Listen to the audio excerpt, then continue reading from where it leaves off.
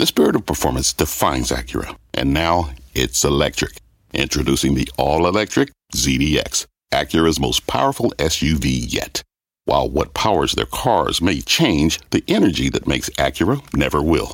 Crafted using the same formula that brought them electrified supercars and multiple IMSA championships, the ZDX has track-tested performance that packs an energy all its own. With a premium Bang & Olufsen sound system and up to 313-mile range on a single charge, and a Type S variant with an estimated 500 horsepower, the ZDX is everything they said electric could never be. It was built with the driver in mind, just like Acura's been doing since the beginning. We could talk all day, but the only way to experience this electric performance is to drive it yourself. Unlock the energy and order yours at Acura.com. Welcome to Closing Bell. I'm Scott Wapner, live from Post 9 here at the New York Stock Exchange. This make-or-break hour begins with a debate over where stocks are heading next after the sharpest rally in nearly 18 months. Is there steam left, or will things simply fall apart as the calendar turns to a new year with many new challenges? Let's first take a look at the scorecard. With 60 minutes to go in regulation, there's a bounce for the NASDAQ today. It's been down for the past 5 days. Apple, how about that stock getting back above $3 trillion in market cap for the first time since August 3rd. Nice gain there, nearly $4. Alphabet, Amazon, Nvidia, also, as you can see, they're winners on the session today. Well, tech's gain to Russell's pain. Small caps, well, they're sinking after a really nice run lately. And bond yields, talk about sinking, they're taking another turn lower. The 10-year below 4.2 hit as low as 4.16 earlier today, which takes us to our talk of the tape. The great debate in the market right now over where your money is likely to go. Our bull, NFJ's John Mowrey, argues the broadening of the rally is legit and can go even further. Our bear, Cantor's Eirc Johnston, who's made the case repeatedly right here that stocks cannot sustain the momentum and are sure to fall and fall a lot, both here at Post 9, as you can see, to make their respective cases. Gentlemen, welcome back. Eirc, I turn to you. This market has done incredibly well over the last month. Why aren't you finally bullish? Well, the economy is slowing. One of the backbones of this economy has been the labor market. Certainly the labor market and the fiscal spending have really been the two things that have allowed it to stay so resilient. Fiscal spending is going to turn negative year over year very shortly. And, of course, the labor market, as we know, every data point is coming out. It is slowing. And if you look at labor costs for companies relative to sales growth, it has now gone wrong way, which means that when we look at our data, we think that corporates are now really going to start to cut those costs, and they're going to cut labor costs. So the economy is just starting to slow. If you look, a lot of people think that we are out of the woods because the Fed is done hiking. The last 3 Fed hike cycles, the recession has started 10 to 17 months after the last rate hike. The last rate hike was 4 months ago. So this is not unusual for the fact that we have not gone into recession yet. It is unusual, though, how we came into the Fed hiking cycle, is it not? Right? I mean, the economy was at a strong point. There was so much stimulus in the system. Yes. This wasn't your just run-of-the-mill Fed starts hiking, so batten down the hatches cycle. And I think we've learned that over the last 18 months, despite many calls that the economy was already going to be in a recession because of the aggressive campaign that the Fed launched. Yes, and I think that's why it's taken so much longer than many people, including myself, thought. But it doesn't change the fact that the trajectory of the economy is for it to slow. Now, there's questions around how much will it slow, but I think the data clearly shows that it's going to slow. And when you have slowing growth and lower inflation, earnings don't do well in that situation. Well, I mean, slowing growth from, 5%. I mean, there are obviously, history is littered with periods of time where growth is good and inflation is not nearly what it is now or what it was, and stocks do just fine because earnings do just fine. What if we're just in a period of normalizing what economic growth is? I mean, what's the long-term trend? 2%? Yes, the issue is that you're paying one of the highest multiples you've paid in the last 65 years. So the starting point around multiple is far too high. And then where we are in the economic cycle, right? We are not at the beginning of the economic cycle. The unemployment rate right now is 3.9%. It's been below 4% for 22 months. That's about the second longest ever. The longest was about 35 months, which should only be another year. So, and then if you look at nominal GDP growth since the last recession, it's already grown by 40%. And so the average growth coming out of a recession is about 55%. So we are late cycle. The multiple is one of the highest we've seen in 65 years. And you have an economy that's slowing, and you have earnings estimates that are too high. That's a bad, bad combination. Mr. Mowrey, you say what? Well, I do agree that you are seeing stretched multiples, particularly in the larger cap tech space. So I would not argue with that. What I would pivot to is if you look down the cap scale, and we've seen this broadening out. I know you've been talking about it today on your show, Scott. We are seeing a lot of those areas that have been just blasted, and I think the recession has been priced in. For example, I'll give this statistic. We just pulled this up today. If you look at the number of stocks in the Russell 2000 value or the Russell mid-cap value that are on pace to be down back-to-back calendar years, it's the highest since the GFC. And the second period that it was that high was in the 2000 bubble, okay, coming out of the dot-com bubble. So there are stocks in the small-cap arena that have absolutely been trashed. People have avoided these because they have higher debt balances typically. You also have a lot of financials. Those have been punished because of what happened back in March. But that's created the opportunity. The Fed is actually paying people to not take risk. They really are. You're being paid to sit in a money market. You're being paid to sit in cash. You need to be looking at the areas that have been dislocated because of those opportunities. So we see value there. And then you also know that I think EM's cheap. We can talk about that later. Well, what happens if, Eirc, rates continue to come down? That's where the trend seems to be. Despite a lot of calls that we were going to have 5 and a lot higher than 5%, I said we're below 4.2 today on the 10-year. Mm-hmm. What happens if you get to a point where, maybe it's soon, where money starts to come out of money markets and into risk assets like stocks? So does that sound so far-fetched?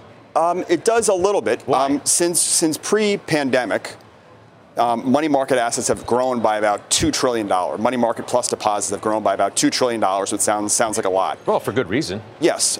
And the capitalization of stocks have gone up by $12 trillion. Stocks have gotten more expensive, and money market yields have gone from zero to the highest in 20 years. So one question could be, why haven't money market assets gone up more than that? Why haven't more assets gone into that belly of the curve trade of whether it be MBS, high yield, high grade, that are now yielding yields that we haven't seen in a very long time? And so the risk reward owning those assets is far more attractive than paying a peak multiple on peakish earnings in late cycle for equities. Okay, I'm glad you bring that up, because Rick Reeder of BlackRock was here on this very set where you're sitting a day ago and agrees with you that the belly of the curve, 5-7 years, is a great place to be. But he also makes the argument that equities are going to do just fine because rates are going to come down and the economy is going to hang in there. I want you to listen to what he told me yesterday. We can kick it on the other side. Can equities get you 7 to 12% return? Listen, I don't think you're going to have the spectacular risk performance like you saw in beta this year, but I think you can still have a pretty good year. I mean, if you look at the level of GDP and the ability for companies to throw off real cash flow, listen, I'm pretty relaxed about it. So I think you'll have good returns, but I would build in your portfolio a lot of income, and you could do it by not taking a lot of risk today. Right, so he agrees with you in some respects, but not in others. We can still do pretty well. He was pretty sanguine, and he used that word. So I think if you have I think it's trying to, the bull case right now of slowing growth, lower inflation, but yet equities earnings grow by 12%, and the Fed cuts 125 bips.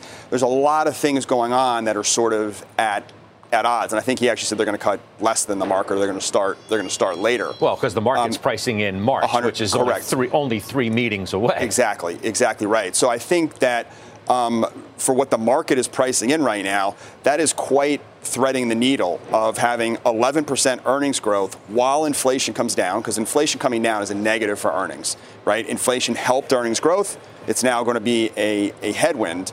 Growth slowing and saying we're going to pay a 19 or 20 times multiple when I have the choice to get 7 or 8% returns, as he rightly said, in the belly of the curve. So if I can get 7 or 8% returns there, why would I take all this risk owning something that is quite expensive with a lot of risk and really no margin for error. Do you think the bulls are over their skis a little bit, John, on this idea that everything's going to be just fine? That for many, the base case is now soft landing, economy hangs in, inflation comes down, the Fed cuts because they can, not because they have to, and all in the world is good.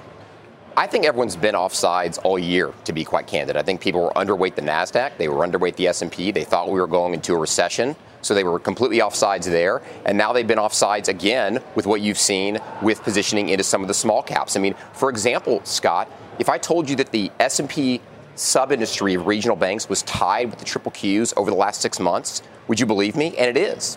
So we're seeing a tremendous move, and I think investors have been off sides for over a year now. Well, that's because the Fed came to the rescue on the regional banks when the crisis hit. So you went from a point of panic to a point of no panic because the Fed had your back. Well, the banks suffered tremendously after that period, too. The reason they've been rallying recently is because there's been more consensus that the Fed is going to reduce rates. And if you look at the 2-year bond, it's signaling that. Over the last 1 year, Scott, the 2-year bond yield is up just 20 basis points. But the Fed has raised 225 basis points. When you see a spread that large, the bond market's signaling to the Fed, you need to cut. And if you look at the duration of when they cut, it's usually 6 to 12 months. So we're on pace for that. So the market's pricing that. That's why you're seeing small caps move. That's why you're seeing banks move. And they're trading at the steepest discounts we've seen since 2000. So there's lots of opportunities. And I completely agree with Eirc that you're seeing stretched multiples in some of the large cap areas. But that is not the case in the small cap areas. Edward Life Science. He's making the case that you're seeing stretched multiples across the areas, not just pointing to mega cap. I mean, you make the argument that the market is just too expensive. What are we at, 19 times for the S&P? We're only at like 15 times for the equal weight S&P.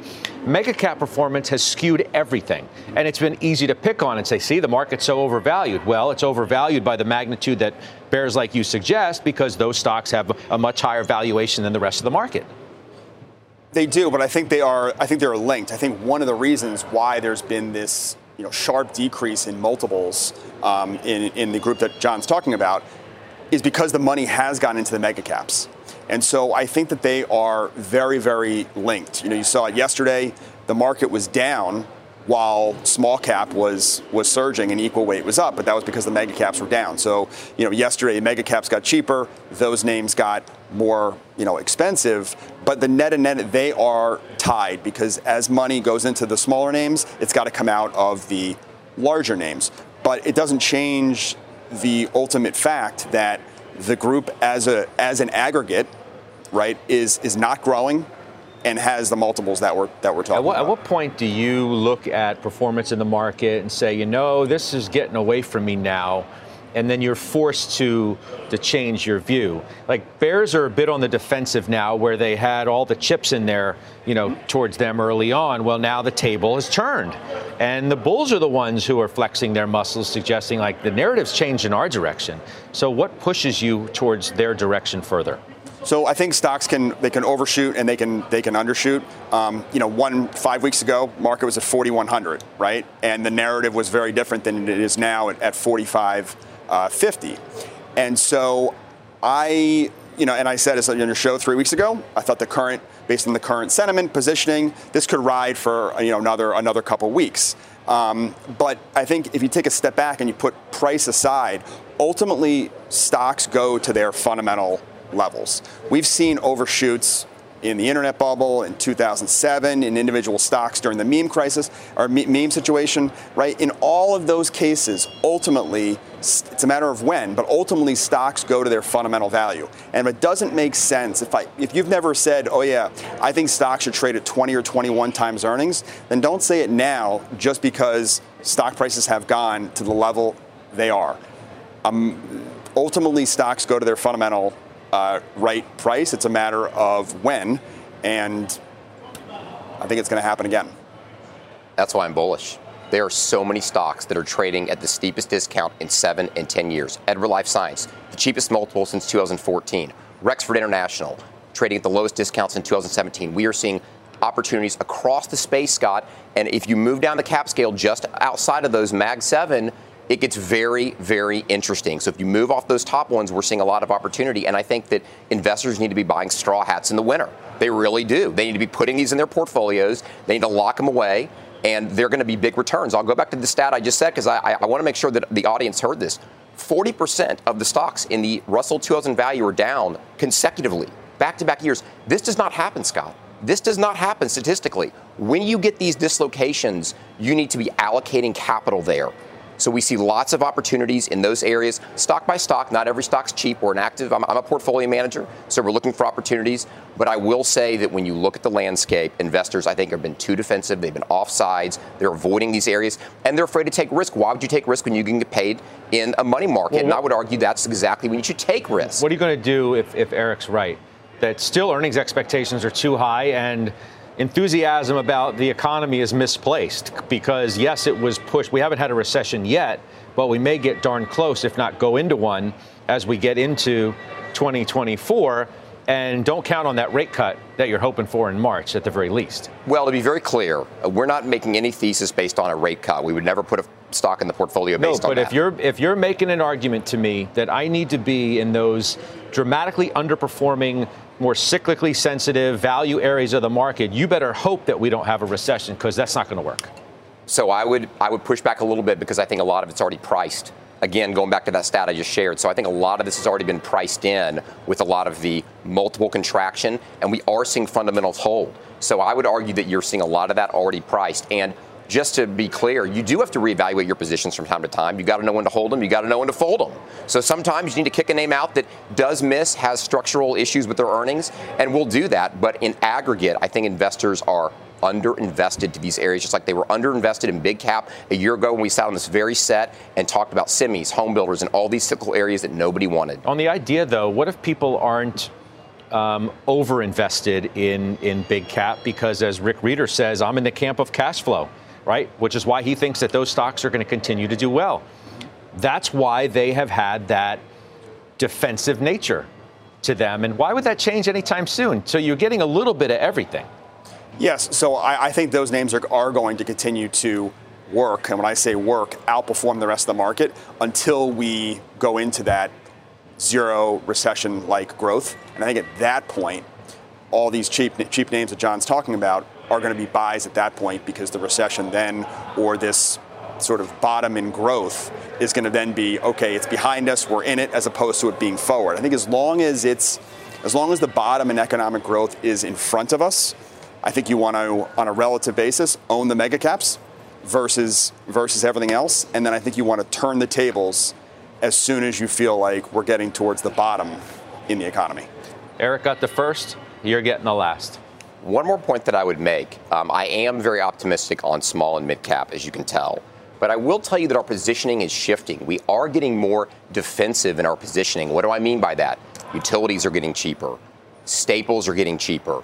REITs are getting cheaper. Typically, REITs, staples, and utilities are more defensive because they're yield plays. So what's interesting about our portfolio, as I look at it today, we are moving into more defensive areas. That doesn't mean they can't have big positive returns. In 2019, utilities were up 20%. So you can see these names have very good returns, but because of the interest rate environment, that has created a big dislocation in defensives, because nobody wants to own utilities, REITs, staples, and all these names when you can get risk-free at 4.5%. But as soon as that starts to shift, Scott, the reinvestment risk is going to become real. People are going to panic, and that's going to push people back into these yield stocks that are trading at the lowest multiples in many years. Johnston and Mowrey, you're a good team. I enjoy the conversation very much. Come back. Thank you, guys. Thank you very much for being here at Post 9 with me. All right, let's get a check on some top stocks to watch now as we head into the close. Christina Partsenevelos is here with that. Christina. Thanks, Scott. Well, Charter is on pace for its worst day in over a month after CFO Jessica Fisher warned that the communications giant could post a decline in internet customers this quarter. The commentary has shares deep in the red right now, down about 9%, and also puts shares of CNBC parent Comcast under pressure. Albemarle is lower on some downbeat analyst commentary. Piper Sandler cutting the lithium producer to underweight and slashing its price target, citing, quote, substantial deterioration in the global lithium market. UBS also cutting its price target due to lower lithium prices, and that's why you can see shares down almost 5%. Scott. All right, Christina, we'll be back with you soon. Christina Partsenevelos, we are just getting started here. Up next, Wall Street Mentalist Oz Pearlman is here. He'll tell us how he made his way from Merrill Lynch to reading the minds of big-name celebrities and athletes. He'll join us just after the break right here at Post 9. We're live at the New York Stock Exchange, and you're watching Closing Bell on CNBC. Electricity, a big idea that's inspired countless new ones. From powering the light bulb to virtually powering our entire lives. 30 years ago, State Street launched the Spider S&P 500 ETF, SPY. A big idea that inspired the world to invest differently. And still does. What can you do with SPY? Before investing, consider the fund's investment objectives, risks, charges, and expenses. Visit ssga.com for a prospectus containing this and other information. Read it carefully before investing. SPY is subject to risks similar to those of stocks. All ETFs are subject to risk, including possible loss of principal. Alps Distributors, Inc. Distributor. What does it mean to be rich? Is it having more stories to share or time to give? Is it being able to keep your loved ones close or travel somewhere far away? At Edward Jones, we believe the key to being rich is knowing what counts. Your dedicated financial advisor will take a comprehensive approach to your financial strategy to help support what truly matters to you. EdwardJones.com/findyourrich. Edward Jones, member SIPC. All right, from Wall Street to Mentalist. For years, Oz Pearlman has been capturing and reading the minds of everyone from TV hosts to A-list celebrities and professional athletes. Today, he's bringing his talents right here to Post 9. And he joins me now. Thank you so much for being here. Thanks for having me on, Scott. It's great to see you. I really want to know, because I've seen you perform, and I think a lot of other people have as well. How do you become the Mentalist from Michigan to Merrill to the Mentalist? Honestly, this was always what I did as kind of a side hustle / hobby / passion, where it started with magic. You think of magic as sleight of hand tricks, where you fool the eye, and then you kind of graduate from that level to fooling the mind, knowing how people think. You don't need to do fast hands anymore because I know what people will do and how to kind of influence them in certain ways. Did you always want a career on Wall Street? I mean, is that what the original dream was? Honestly, I love Wall Street to this day. That's why CNBC has me. It's a passion of mine, finance, the markets, but I don't think it was my calling. That's what I realized. I worked at Merrill Lynch. Shout out to Merrill. But it just wasn't. I knew that I was destined for something else and that's where my true talents lied. But I always, to this day, I still love it. When you left Merrill, yep. Did people think you're crazy? Did you say, everyone thought I was crazy. To become a mentalist? People thought, are you mental? Like, what are you doing?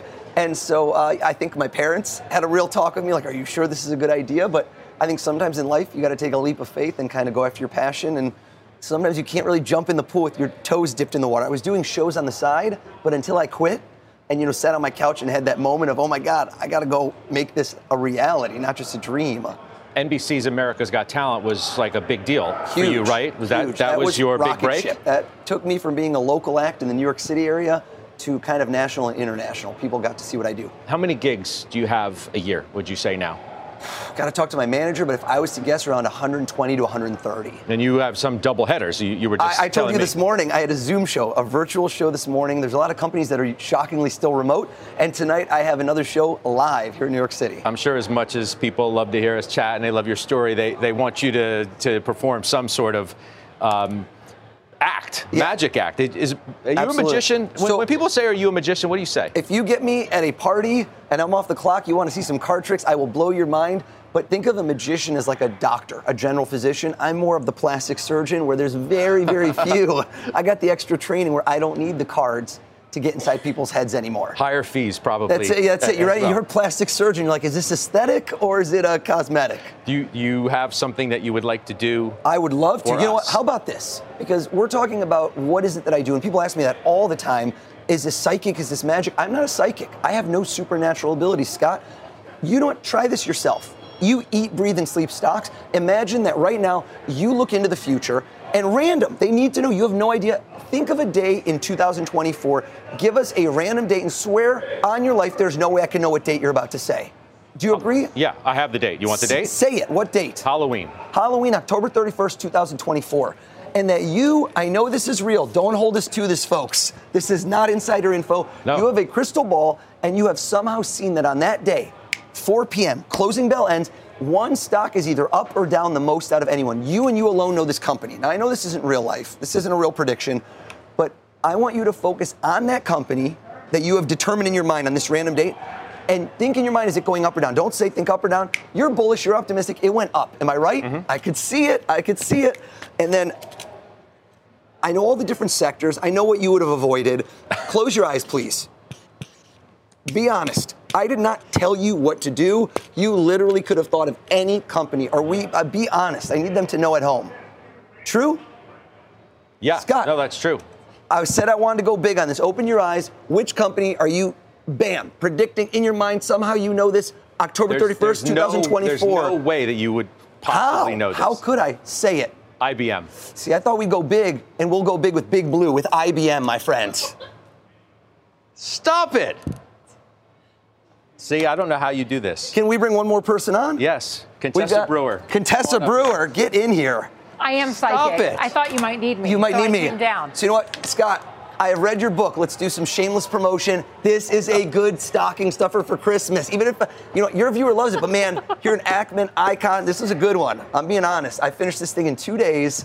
I want you to take your book, and I want you to flip open to any random page. He's still shook up by IBM.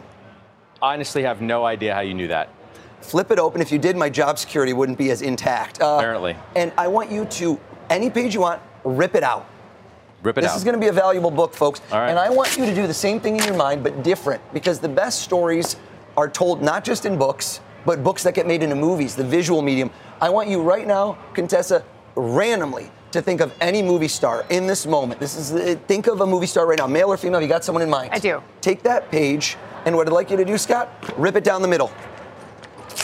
And I want you to hold both ends in your hands and get rid of the pen for a sec. I want you to have full focus here and let either piece drop. And when he drops, you change your mind and pick a new movie star. Drop one.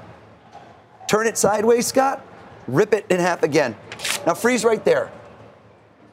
When we tell a good story, especially about stocks, I have 3 stocks that I want to show you right here. And I want you to see if you can tell what connects them. Bring these up, please, one at a time, or all of them at once. Can we please bring up on the screen 3 companies? MasterCard. What's the next one? Thomson Reuters. And one more company, United States Steel. If we could bring those 3 up. Do you know what connects those 3? No. You don't realize about what you do. It's in there. Hear me out. This is going to be so impressive. My thoughts. Drop one. Change your mind. New movie star. New movie star. Is that this won't just blow your mind. It's going to make you question reality. Rip it down the middle again. Rip it down the middle again, Scott. Take, and I want you to take, and either one of those, hold out, drop. Change your mind. New movie star. Okay. Rip that one down. And then I want you to take and rip each one into about the size of a $50 quarter. Finagle those. And he's going to take, and last but certainly not least, I want you to drop one of those pieces, or you have more than one piece, you have 3 or 4? I'm good, I got 4. You know what, drop 2 of them out of one of the hands. Last chance, here we go. Now we go to the fun part. Take those last 2, and what I want to do here is change your mind one last time, drop one last piece. And at this point, not just a new movie star, this is where we get to the ending. A movie star and the movie that person was in. I think it's a guy, am I right? The movie star? No. The one with the movie in it. Yes. It is a guy or is it a girl? The movie at the end. A movie star and the movie, the one you've picked. Yes. Is it a guy? Yes. She was confused. It's a Brave New World. Who knows anymore? Okay, here we go. Listen to me. I want you to take that pad of paper and I want you to write down the movie that you picked that he was in. Write down that movie right there. Scott, let me ask you a question. Hold your hand flat. Put that in the middle. I want you to rip that down, rip off the edge where there's all this stuff that's not paperwork. And what I want you to do right now, you wrote the movie? Okay, is it the movie? Oh, don't show me. Let me ask you a question. Is this the movie you picked before? Yes. The same one? No. Oh, so I'm so confused. How many movies have you thought of? So Contessa, go to the first movie. Go to that one. This is the movie. Cross that out. No, take that one away. Oh. The first movie you thought of. Oh, the first with that star, movie. yes. See, she changed her mind. Hear me out. If we were to look down, I'm going to guesstimate, if you look at this, we have one side with nothing on it. How many words, Scott, getting closer, how many words would you say you see on here roughly? About? 20. Hold this. Tell us, look down at it. You have how many words written down right now? Nothing. Oh, right down I'm trying to go back to the original. You made me change like 10 times. It's harder for you. How can I know what she's thinking if she doesn't even know? Wait, the original movie star. You looked at the movie star. You looked at the movie they were in. That's the ending. Write that down. Oh, the ending. Yes. Oh, yes. Is it a good ending? I hope so. I'm waiting for the ending of this. Okay. All right. The ending. I've got it. From your whole book, page after page after page, you're looking at this. Tell us what word out of there, out of all this ripping, jumps out at you the most. What are you looking at? Say it. Matrix. Turn it around. Show them. Contestant, we can't see it on camera. Matrix. I don't know how you... But wait, everything connects, folks. Everything connects. Look. We have a lot of equities traders. Look behind you, Contessa. She thought of 4 different movies. Look at the tickers. Bring it up. What is the ticker symbol for MasterCard? MA. MA, if we could. Can we bring that one up? What is the ticker symbol for Thomson Reuters? TR. No, I think it's, bring it up for us, please. TRI. And United States Steel, what is the ticker symbol? Oh my gosh, letter X. The letter X. Dude, you are ridiculous. Okay, that was like serious. I'm like, what is he saying? He's telling me to change 90 times. I don't understand. I don't even think we're here. You don't we have are to in the Matrix, folks. We are in the Matrix. Thank you. It's great. Thank you, Scott. Yeah. He's like, not that one, not that one. That is Oz Pearlman, folks. You've seen him all over television. That was unbelievable. So I'm sure of that. All right, I'm sold. Round of applause for everybody on the floor. Amazing. Thank you again. All right, up next, we're betting on biotech. That sector slipping this year. It's down nearly 5%, but one hedge fund manager is betting on that space in a big way. She'll make the case just after the break. Closing bell comes right back. From pit lane to podium, the Las Vegas Grand Prix is providing fans a race day experience at the speed they deserve. With the help of T-Mobile for Business, our 5G advanced network solutions are powering race day operations with event-wide connectivity. From streamlined gate entry to an immersive app, giving fans blazing fast access to the sport they love. This is accelerating innovation. This is the Las Vegas Grand Prix with T-Mobile for Business. Take your business further at T-Mobile.com/now. We're back. The biotech sector down nearly 5% this year. However, my next guest says there are still many reasons to be optimistic. Here to share where she is finding opportunity, Michelle Ross, StemPoint Capital CIO and managing partner. Welcome. Very nice to be here today. It's great to have you on our show. What about the space? Why has the space not done well this year, and why is it going to turn? Absolutely. So one of the things that has happened over the course of the year is that biotech, as a long duration asset, something that typically requires more capital to be sustained, has become a proxy to an inverse proxy to the rates market and what's been going on. And as rates have been going up, we have seen these assets, in particular biotech, really take the opposite trade here and be. Okay, so as rates continue to come down, which you must think they are, absolutely, then that will be good for these much longer duration assets than, say, not the way we talk about mega cap stocks, but stocks like these. Exactly. And we've started to see that through November. So as you have seen somewhat of a move down in the rates market, biotech has been lifting. And I don't want to make it seem as though that is the only thing that is driving this sector at this point. We have really seen a fair amount of really solid fundamentals and different themes that have developed below the surface that are in part also being attributed to the success we're seeing over the last couple of weeks. Well, I mean, probably the biggest theme that's not under the surface anymore is this weight loss phenomenon, the GLP-1 effect, as you call it. How are you investing into that? Yeah, so we have actually been following this theme and investing in this theme for years now. This is an incredible opportunity that was developed in part through a diabetes drug. Lilly and Novo took a diabetes franchise, developed it into what could have been only an aesthetic market in the obesity market as it stood, and then ultimately with the outcomes data that they provided, have been able to transform that into what could be a transformational outcome in the industry to obviously prevent death and cardiovascular outcomes, and ultimately long-term savings to the healthcare system as well. So today was J&J's Enterprise Day, right? And you have stocks that you've focused on around that. Yes. That you are invested in? Yes. Names like Protagonist? Yes. A lot of these names we don't talk about very often, but PTGX. Yes. Why? So one of the things I do want to say about a company like J&J today is when we look at their innovative medicines that they've really showcased, they have transformed themselves. They are, in effect, a biotech company. And when you look at the large cap companies and you see what they're doing, they're not only developing well, they're partnering well. And Protagonist is one of those partners. And what they've been able to do with Protagonist is develop a next generation in the autoimmune indication world, J&J 2113. We just heard today from J&J that this has the potential to be over $5 billion in peak sales. They had previously said about $1 billion in peak sales. So just the augmentation of that guidance is something that we were looking to and very excited about. Okay, watching that stock on the move today. Legend Pharmaceuticals. Why? Yes. Legend is another great example of true innovation and J&J finding the right partners early and really being able to take these companies at that right time and catalyze it into something very dramatic from a market potential standpoint. We like Legend because of the approach to the science in cell therapy. They're using a CAR T technology. They're supercharging the T cells in the body, the immune system, and allowing it to fight cancer. Now, Legend is a phenomenal example of someone growing the market, but we do have a company as well that we really like and are invested in called Arcellx. And Arcellx is another company that has moved their way into the cell therapy CAR T market that we believe is going to participate in what is going to be a multi-billion-dollar opportunity for multiple myeloma patients to see a much different type of outcome and could be the standard of care in the future. Great having you on. Look forward to doing that again. Michelle, thank you. Of course, thank you. Michelle Ross joining us here at Post 9. Up next, we're tracking the biggest movers as we head into the close. Christina Partsinevelos standing by with that. Christina. Well, customers still willing to dish out the dough for more expensive Smucker's jam. And AT&T cutting a deal with Ericsson. Where does that leave Nokia? I'll explain all of that after this short break.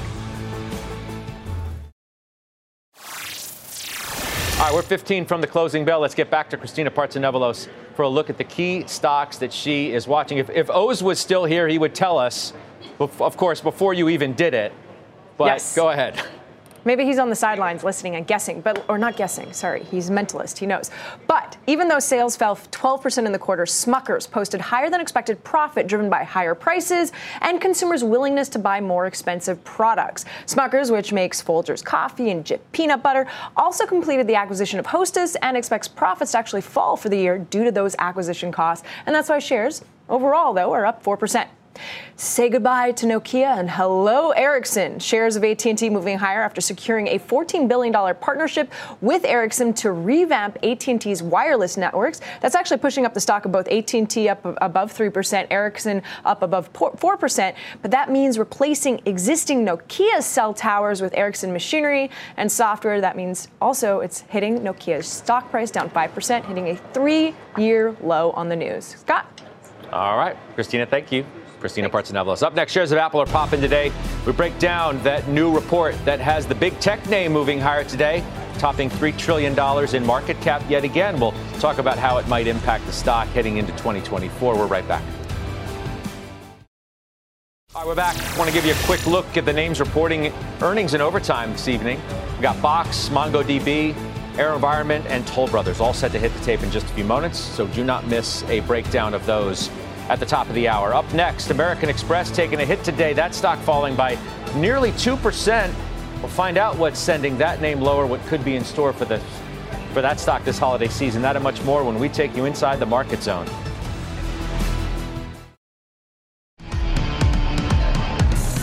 We're now in the closing bell market zone. CNBC senior markets commentator Mike Santoli here to break down the crucial moments of this trading day. Plus Steve Kovac on what's behind that rally in Apple shares today. Kate Rooney as well on the comments from Amex CEO putting pressure on that stock. Mike, I begin with you. So the Nasdaq's getting a little bit of a bounce today. Yields below 4.2. What stands out the most? You know, we have some negative breath. So you can either have a broad rally or at least broad participation to the upside and the Nasdaq stocks sell off, or vice versa. So now we have the vice versa. To me, it's the quiet, sort of low amplitude churn that we're in for the last couple of weeks, really.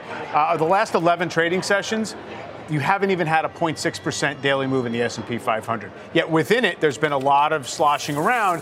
And I think on net, you're up a little bit on the S&P over that period, but the average stock's done even better. So that's what we wanted to see. I do think now you're at a point where you can look at the chart and say, well, we stopped right at resistance. We have everybody kind of forced in to participate in the rally. Lots of short coverings already happened. What next? And what next is probably comfort that first quarter and fourth quarter earnings look plausible. Soft landing seems okay, but not too soft and not too hard, too fast a landing, let's say. And that's the debate we're going to be having for a while. But the rate relief is real, and under 4.2 on the 10-year is meaningful. So what do you say to people like Eirc Johnston, who you probably listen to, and you know the story well? What's the pushback so on that? The current line is it's completely implausible to imagine 11% earnings growth next year, and the Fed's going to get easier, and inflation's going down. You're describing the year 1995. Okay, we literally had 10.5% earnings growth, 5% nominal GDP growth. You had the Fed cut 2 or 3 times, not 100 and something basis points, but you basically had a similar, mission accomplished type year. The other piece of the earnings growth story, look, it's quirky stuff. It's the top 6 stocks are contributing a third of the net earnings growth. Merck had a massive $10 billion decline in net income. It's coming back next year. It's not some kind of heroic revenue growth story that's penciled in. It's 4.4% revenue growth. That's what the S&P's projected at next year. Well, that's about what nominal GDP ought to be. Yeah. One of the heavyweights today, Steve Kovac, is Apple. Clearly, it's above 193. It's about a 2% gain. What's going on? Yeah, and you don't need to be the mentalist to figure this one out. It's Foxconn raising their guidance for this holiday quarter, saying, gadget demand is better than they expected after looking at the first couple months of the quarter. And that's great news for Apple. Foxconn, of course, makes almost all of Apple's gadgets, including the iPhone, the most profitable product they have. And this is coming as we just finished a full fiscal year of declining sales for Apple. And for this current holiday quarter that we're in now, Scott, Apple saying that sales were expected to be flat year over year. So investors have been looking for Apple to return to that top line revenue growth and seem to be hanging on those comments from Foxconn today as signs that maybe they can squeak out a little bit of a win here, Scott. Yeah, appreciate that, Steve, very much. Mike, above $3 trillion in market cap for the first time in a few months. It's one of these things. First of all, every year people seem to rediscover that it's a holiday shopping beneficiary. And whether it's true or not, and you get a huge push in sales or not, people feel like it is. It makes a lot of sense that it is.